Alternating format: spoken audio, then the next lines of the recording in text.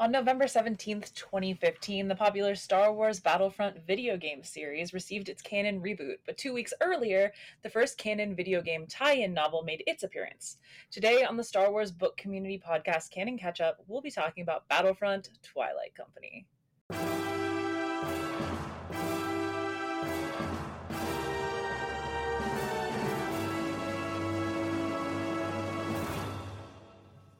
Hello and welcome to Canon Catch Up on the Star Wars Book Community Podcast. This is Morgan, though you may know me better as Instagram's Not a Force user, and I will be your host for today's episode. I am joined by an amazing pair of contributors today. First, I'm excited to announce Christy, who goes by Admiral Reads on social media and also serves as host of the incredible Book Ascendancy podcast.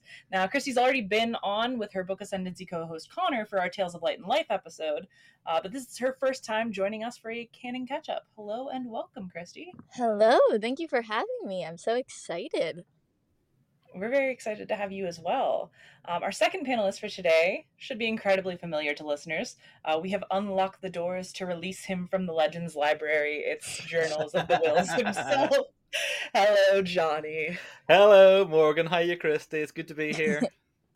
It's great. I think this is going to be a really good episode. I think the three of us together are going to have a good time. Absolutely. Oh, yeah. Yeah. Today we're talking about Battlefront Twilight Company, which seems like virtually no one has read or wants to remember well enough to talk about or wants to talk about. So big kudos to our contributors for their willingness to be here today. Just recently, when I was on an episode with Chris, he said that his thing was that he would do any canon catch-up except for this one. So Wow. Kudos to you guys for being here. I know, right? I'm going to give it a brief introduction now, and then we'll jump right into discussing our thoughts, feelings, interpretations, all that kind of stuff. So Battlefront Twilight Company, much like its video game counterpart, is set in the heart of the military action of the original film trilogy. But instead of focusing on the big, glamorous heroes, the novel delves into the trenches, quite literally. The 61st Mobile Infantry, better known as Twilight Company, is, as stated on the publisher's summary, a renegade outfit who doggedly survive when others perish, using defiance as their most powerful weapon against the deadliest odds. Orders are not alone and outgunned, but unbowed. Twilight Company locks, loads, and prepares to make its boldest maneuver, trading down and dirty battle in the trenches for a game-changing strike at the ultimate target, the very heart of the Empire's military machine. There are a number of point-of-view characters and main characters that we follow, both members of Twilight Company and Imperials. So it's kind of cool. We get a very wide variety of viewpoints throughout the course of this novel. Even though the tone for most of it remains pretty gritty, pretty downtrodden, it really gives us a true boots-on-the-ground view into these savage realities of war. With that said, we want to jump into our overall impressions of the novel first. And if it's okay with you, Christy, we'll start with you. Like you were just saying, Morgan, I understand why there's not a lot of talks about this book, but I would arguably say it's like one of my most underrated Star Wars books out of all Star Wars books. And it's because of how different it is. And it's truly, I would even argue it's more of like a war book than it is a Star Wars book. And I thought it was just so cool because when you look at the rebellion, you kind of just think of like Princess Leia and Luke. You don't think of like all the soldiers and what they had to go through.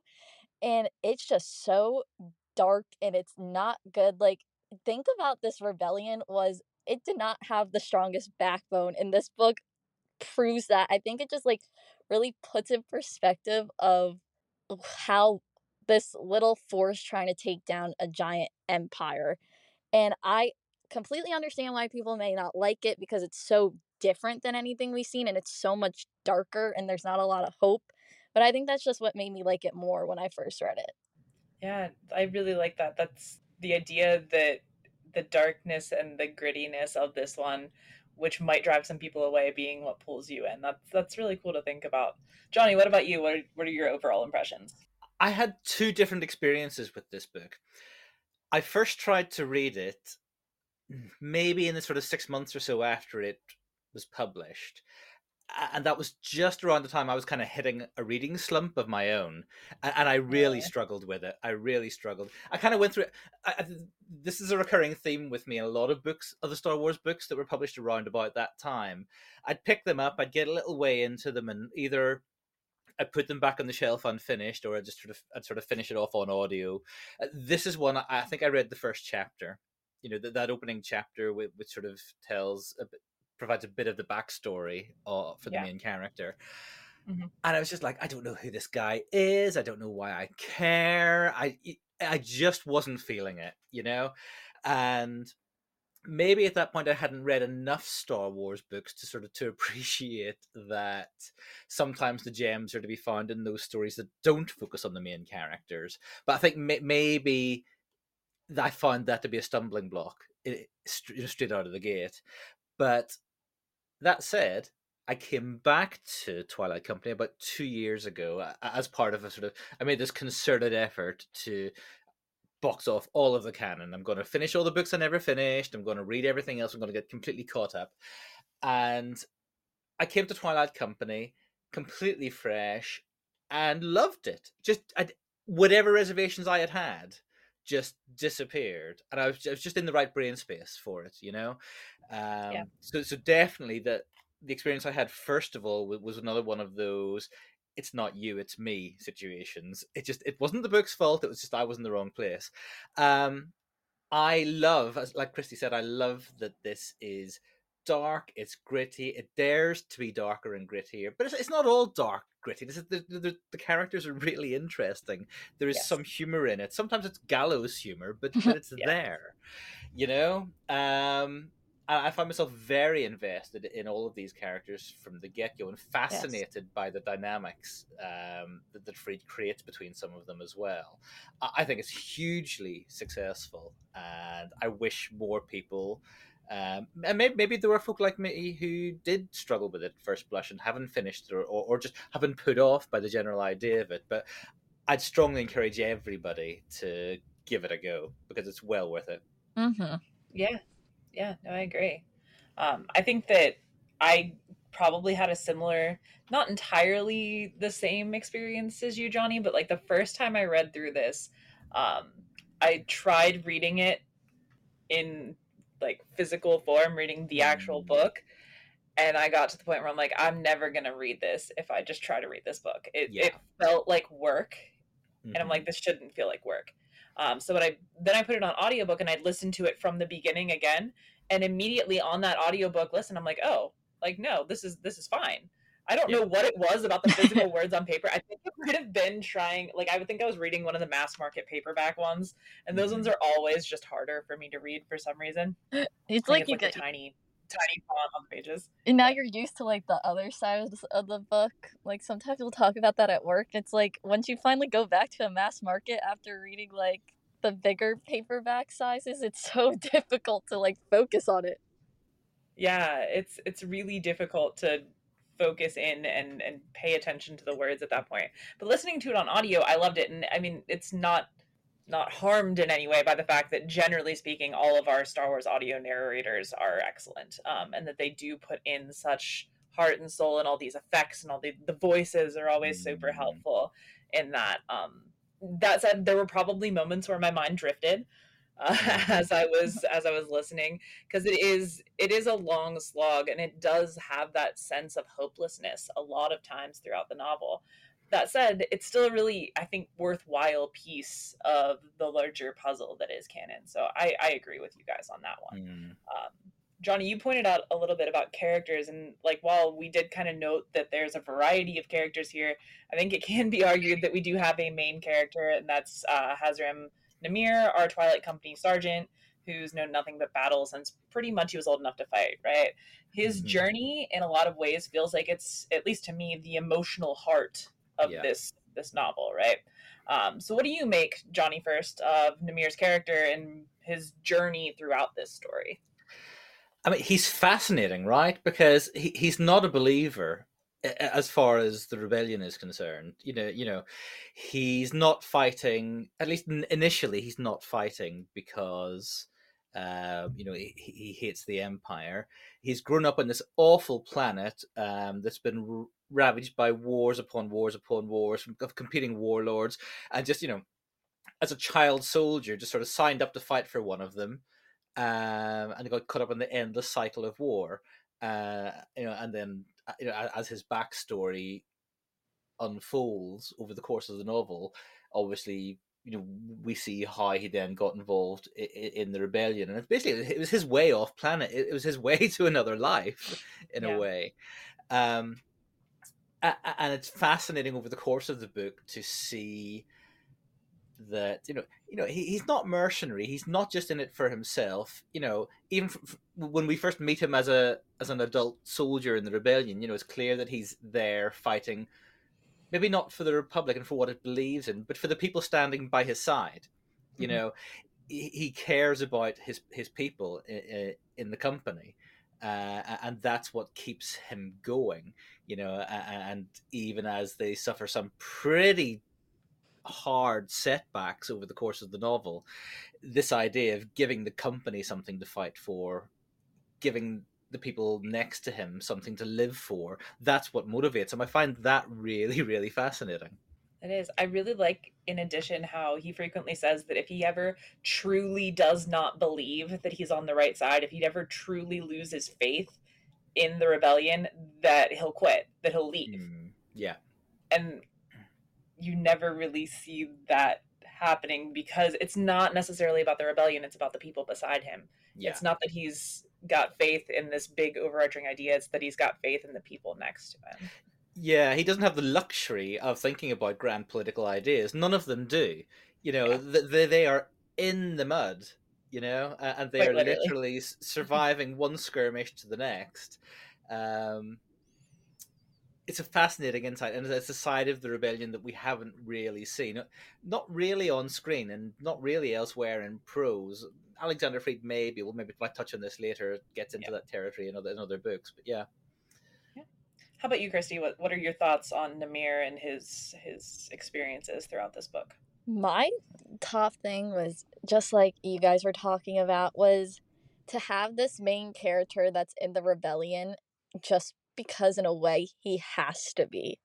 And because, like, not that it was he believes in it slightly, but, like, it kind of was, like, his only choice. And it's so interesting to see that for a rebellion character, not someone in the Empire.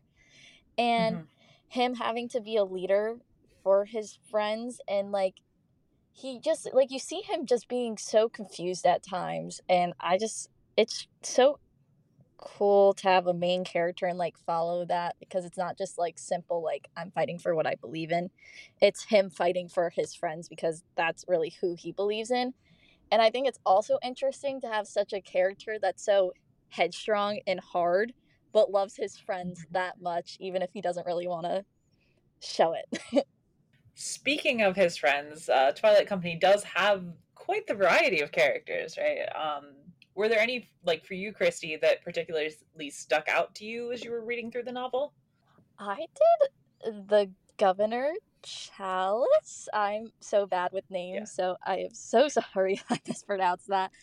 But I feel like she added such a nice dynamic to the book, and so much tension, where she seemed good at times, but you never really knew if like, you as the reader could trust her, and if they, as the other characters in the book. But she was also, like, such, like, a cool, like, independent and, like, strong person. And I just loved the different aspects, at least with her relationship with the other characters, that she brought to the book. She does serve as, like, almost an excellent foil for Namir in some ways, in that she is the overarching plan person. She's got these schematics in her head, whereas he's just I got to make it through today, and I got to make sure that the people around me make it through today. And she's like, no, but there's plans. You got to make these big plans. And he's like, no, you got to make it through today. Yeah. And I love that tension between those two isn't resolved at the end of the novel. No. They have a confrontation at the end, towards the end of the novel, and they end up going their separate ways. And then afterward, she sends him this video message saying, "I wish you'd been, I wish you trusted me." Yeah. but he did what was absolutely right for his people on the day. You know, they both are true to themselves all the way to the end, even though they're kind of on opposing sides of that spectrum. Yeah, Yeah. it's so interesting, and I think it also what makes this book kind of like more realistic in a way. Like if you look at people in real life, you're gonna have those people that just want to get the work done, and you're gonna have those people that is like slow down. And a lot of times, people don't want to change who they are, and I think that might going back to like people not wanting to read this book. It's like because I think it's just like it's so real in a way, especially with the characters. Now, Johnny, did you have a particular character that you enjoyed or maybe didn't enjoy in Twilight Company? So many of them. I mean, Alexander Freed does such a good job of making you care about people really, really quickly. I found Brand fascinating. This, I don't know how old she's meant to be. She comes across as sort of a middle-aged bounty hunter. She's seen a bit of the world.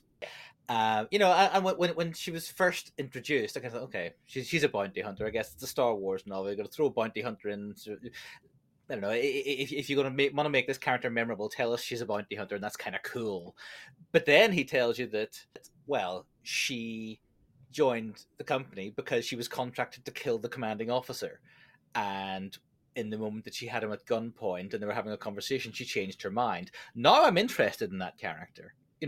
More than just sort of her bounty hunter status kind of being a gimmick, it's like, oh, that's interesting. There is a story there, and that makes the dynamic between her and the commanding officer and her and the other people around her really interesting, and she does become a really interesting character throughout, and she has some really nice POV moments as well.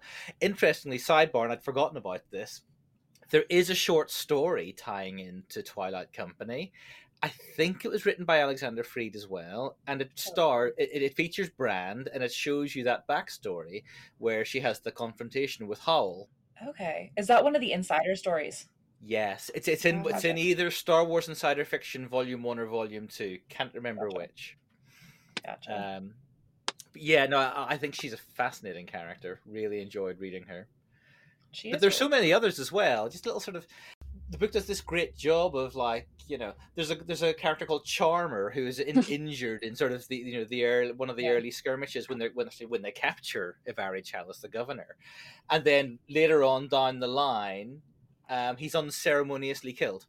It reminds me of those sorts of beats in things like the Clone Wars, where you become really invested in a background clone like Waxer or Boyle, and then 3 seasons later, you see them die, and it hits you because you spent time with these characters, but the book doesn't shy away from the fact that some of these people are not making it out of here, and the way that their deaths are presented to you is it's unceremonious, and it's not fancy. It wasn't a glorious death. It was just, and Charmer didn't come back, it's full of characters who just their comings and goings are remarkable for one reason or another.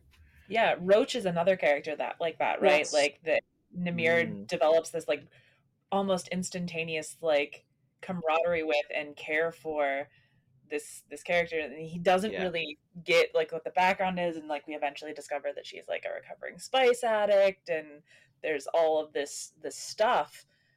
But she at least gets the big glorious death, or at least a somewhat more glorious death. Which but even that's interesting, is because actually what we hear is Gadrin, the Besserus character, telling Namir about Roach's last stand. And I think he's heard it second or third hand himself. And Namir says, "Do you believe that?" And Gadrin's only response is something like, "There are no certainties in war." But he chooses to believe that this amazing story of Roach's last huzzah, because it's what gets them through. True. Exactly. And Gadrin is just so interesting as well, right? Because he's like this warrior poet, if you will, where he always has this like really insightful thing to say, and it's also really hilarious if you're listening to it on audio too, because he is a basilisk, right? So they do that voice, the real deep like oh gosh voice. It's so good. I love it. So in addition to these characters that we are really made to feel a lot for, there are also a few appearances from characters that are a little bit more well known to our Star Wars fans. And I'm curious, how did these cameo appearances work for you guys, and did you perhaps have a favorite? Johnny, can we start with you on this one? Yeah, I mean, the standout one for me is a character who isn't even named. Yes. In the story, but within moments of his introduction that the sort of the non-uniformed spaceship captain that Namir is sharing a bottle of something alcoholic with at Echo Base is Han Solo. Yes. And I love the way Alexander Freed writes it, because he's not Han Solo. He's not the Han Solo to Namir. He's just some guy who's working on his ship. While in the same area where Namir is sort of paying his penance, he's got into a bar fight or something, and he's having to shift cargo containers around or something. And at the end of this awful shift, he sits down on the ramp of the Falcon with Han Solo, and they drink and have this chat about why they're in this and why they're fighting. And it's just a beautiful, beautiful scene, and I love that Freed there's no bells and whistles, there's no fanfare that it's Han Solo. Namir has this chance encounter with someone, and it's just beautiful. Yeah, no, I'm really happy that you mentioned that one, because one of my other friends are on Instagram, Corey, who is Grimdark Dad on Instagram, he told me that this book had his favorite Star Wars cameo of all time. Wow. And that was it. So that was exciting to hear you also enjoyed that one. Chrissy, what about you? Were there any other character appearances that you enjoyed? I did a bigger one. I did like Darth Vader, because I just love how he, like, as soon as Namir, like, it's just like the fear that like entered that man's body with like just like, it's just so crazy. And one of my favorite things, not just this book, and any new Star Wars book coming out, any new Star Wars show coming out, is them really trying to show how powerful Vader is.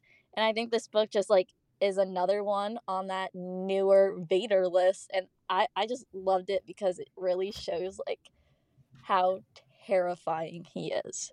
And especially for people who aren't like Luke or Leia or anything like that. It's for just a regular everyday person that's being confronted by this looming giant hunk of man and machine who with a red lightsaber who can kill you with a thought. That's literally it's done really well in here, I think, as well too. The other one that I want to shout out, obviously, is Nien Nunb, because this is when we see him as the Sullustan Rebellion person, right? This is the background that we get, where I think we talked before. Was it us that talked about this, Johnny, on our Moving Target one, where the characterization is a little bit different? Yeah, he shows up with a bit more swagger in Moving Target, doesn't he? I think it's just because he's drunk the entire time in Moving Target. After reading this, though, you can understand why. He is that character who's a leading figure and a hero of his own right in the Sullustan Rebellion movement. And he has to be serious, and he has to be in charge, and he has to do all of these things there. So it's kind of nice, like, seeing kind of the bridge between those 2 points in terms of why maybe he might need to be drunk all the time once he's in the full rebellion, and ferrying around Leia. Or just enjoying maybe being free of the responsibilities of having to lead that rebellion on Sullust. But as he gets to go out into the galaxy, and maybe he feels like he's being a bit more proactive rather than on the back foot, sort of guerrilla fighting in tunnels. Although I have to say, while we're on Nien Nunb, I revisited this on audiobook in the last few days, and the pronunciation of Nien Nunb cracked me up. The narrator insisted on pronouncing the B at the end, really, but almost adding a vowel sound afterwards, like number or something. I gotta listen to this audiobook now. It was almost like a nunub. Yeah. It's very odd. Very odd. Yeah. It was a little strange. I was like, is that how I'm supposed to say that name? Like, I don't. It really I isn't. So It really intrigued. isn't. It really, yeah. So someone got the pronunciation guide wrong on that one, I think. Yeah. We're getting close to the end here. We're gonna one more question before we get to our final wrap up question. So this was Alexander Freed's first Star Wars canon novel. He had done some comic work prior to the Disney acquisition, but this was decidedly not his last Star Wars canon novel. Later down the line, he had authored the Rogue One adult novelization, the Alphabet Squadron trilogy, and hopefully we'll probably see some more from him in the future, I'm guessing, because this seems to be some area where he really shines. But do you guys see any echoes of this particular volume in the later work that he does in Star Wars? And if it's okay, Christy, we'll start with you on this one. I definitely think for sure, even though none of his other books like Squadron and all that is as dark as this one, you definitely see, compared to other Star Wars, it is on the darker side and it's more on the real side, like real people with emotions that aren't happy all the time. And this is just war, and I feel like you see that in a lot of his books. And I think that's what just makes them so different, but also a nice breath of fresh air and something new and just something so intriguing and deep when you really think about it. And I I do really like his writing style, so I hope to see more of it. Yeah, absolutely. Johnny, do you agree? You want to see more of Alexander Freed? Oh yeah, I mean, I think I've said it before in the podcast. Maybe when I was talking to Jesse on Legends Library about one of Alexander Freed's Old Republic comics. I mean, when I'm reading a Freed novel, I don't think it's right to say I'm enjoying it. I don't have a good time because there are awful things happening to people all the time, and they're always going through the ringer, And he writes conflict so well, and not just physical warfare type conflict, but interpersonal conflict. To the point where it's quite uncomfortable to read sometimes, and you see shades of that here in Twilight Company in things like the Namir Chalice relationship, which goes unresolved, as I said before. They remain true to themselves all the way to the end, even though that means they end up on opposing sides once again.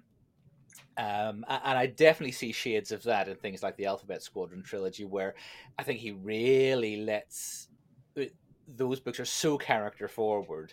I think at times perhaps to the detriment of plot development, but he just lets the characters be themselves, and where those characters find themselves at loggerheads, neither of them relent. He just lets those interpersonal conflicts play out over a very long game, over 3 novels in that case, which I love. The other thing he does so well, which I love, is he writes trauma and traumatized people really well, and I think Alphabet Squadron really takes that to the next level. There are seeds of it here. I mean, I would say that a lot of the characters in Twilight Company, they are traumatized. They are being traumatized, but they don't yet have enough distance from the events they're going through to really be processing any of it. Yeah. Whereas I think in Alphabet Squadron, maybe because it's that later stage of the war, maybe it's the nature of the roles that those characters have, where they're sitting around, they're pilots, so they're sitting around waiting, and they have a lot of time for introspection. It feels like you spend a lot more time with them dealing with their various traumas, whereas here in Twilight Company, you, the reader, can see that they're traumatized, they're being traumatized, but they're coping day to day, and they're not really dealing with what they're going through. They're just surviving, and that's really fascinating. I would love to see him get a crack at similar style, but maybe in a different time period on the timeline. An Alexander Freed High Republic novel would be an amazing thing. That'd be crazy. Can you imagine? Alexander Freed. Once everything's done and dusted, somebody saying to him, "Oh, I don't know, write us a story about some." I don't know, Jedi and members of the Republic who were traumatized by the fall of Starlight Beacon. Go. I want that now. I don't want him to write about Jedi though. I don't know. I don't think that that's the the area that I want. I want him. I want him to write about the every person. Yeah. Some planet that had been hit by the Nile and the aftermath of that. He does in the Alphabet Squadron trilogy, though. He does, and in some of his comics, actually. Yeah, he does enjoy the mystical stuff, and there are these little moments in some of his other stories where he can't quite stay away from it, even though his main plot is about on the ground people. He's just like, oh yeah, but it's a Star Wars galaxy, and here's something mystical for you, Yeah. I would like to see him given a chance just to explore that a little bit more. That's fair. That's fair. Yeah, no, I agree with both of you in that he does excel very much in writing mostly that every person, the normal, I don't want to say normal because is anybody really normal in war, but that normal experience that every soldier might have, and that people could probably relate to. I wonder if these books would be triggering or if they would be cathartic in some ways to someone who's gone through those experiences. I mean, I find Alphabet Squadron. I mean, I've had trauma therapy. I found Alphabet Squadron quite a difficult read. Simply because of what they're dealing with, and as I say, I don't find it an enjoyable experience, but I love that I can see that he knows what he's talking about. He's either gone through trauma therapy or he has done his homework in terms of how trauma affects people. It is very well researched, very well put together, and even though I think some people might find it triggering, it's also kind of cathartic. But maybe they should come with a trigger warning for folk. I don't know. I feel like if you're going into it reading the description, that's almost a trigger warning in some ways. This is what you're getting. This is the war story. All right. Well, I think that we're about at the point where we're probably ready to wrap up. And that being said, I would love to hear what your final thoughts on this book are, and maybe what you would say to someone who might be on the fence about picking up Battlefront Twilight Company. Johnny, you want to go first? Okay. I mean, if you're considering reading Star Wars books, or your primary goal for reading Star Wars books because you want to learn more about the main characters, and you want the fun, happy, swashbuckle, Flash Gordon Star Wars, this isn't your bag. No. But if you're ready to, put on your big boy pants and and try something new and challenging, and something that gives you, I think, in the canon, a fairly unique insight into what the realities of the rebellion might have been like for the folk on the ground fighting it, then definitely pick this up. If you're on the fence, just get off the fence. Just do it. Just do it. I think it is an astonishingly good book. It is criminally underrated. I can't recommend it highly enough. Lovely. And Christy, what about you? I agree. First thing I said was just do it. Like, if you want a different perspective of what, especially like if you're like a fan of the original trilogy, like this is perfect because it's really down to like what was happening then. And this is kind of weird, but like if you like war movies, obviously you're going to like this one. I am a weird person that I only watch Star Wars and like Disney movies, but there's a part of me that loves just to see war movies and what that was like for people. So if you have that part in you, then this is perfect. And I love that you appreciate all the characters in this book so much. They're so different than anything you've seen, and you really you end up growing to care about them, and you're just like, wow. And I just love how real it was, and it's not trying to sugarcoat anything, and it's like this is war. Yeah, no, I agree. And I think that one of the things that's that's cool about this book is even if you're not really a big fan of all of the action sequences, and the action sequences are very well written, the war sequences themselves are very, very well done, the battle sequences, if you will, but the real shining points of this book, as you said, are the characters and those character interactions, and that feeling of just watching them slog through doggedly, hit after hit after hit, and keep going is it's wonderful. And it's an experience that I think that a lot of people maybe don't know that they need to have, following these sorts of things, but I think that it's in some ways expansive of your worldview. Obviously, this is not the real world, but these are fiction can teach you a lot about real life and the real world. And all of Freed's stories, especially the Alphabet Squadron ones and this one, are so good at teaching you more about what it's like to go through difficult things and to kind of come to terms with those difficult things and to determine who you are in the face of those difficult things. That said, if you also just really enjoyed the scene in Solo where Han is like climbing through the mud on a planet when he's a soldier, this is for you, man. This is your book. True that. Yeah. All right. So, Christy, should our listeners want to hear more from you, how might they be able to find you on the vast expanses of the internet?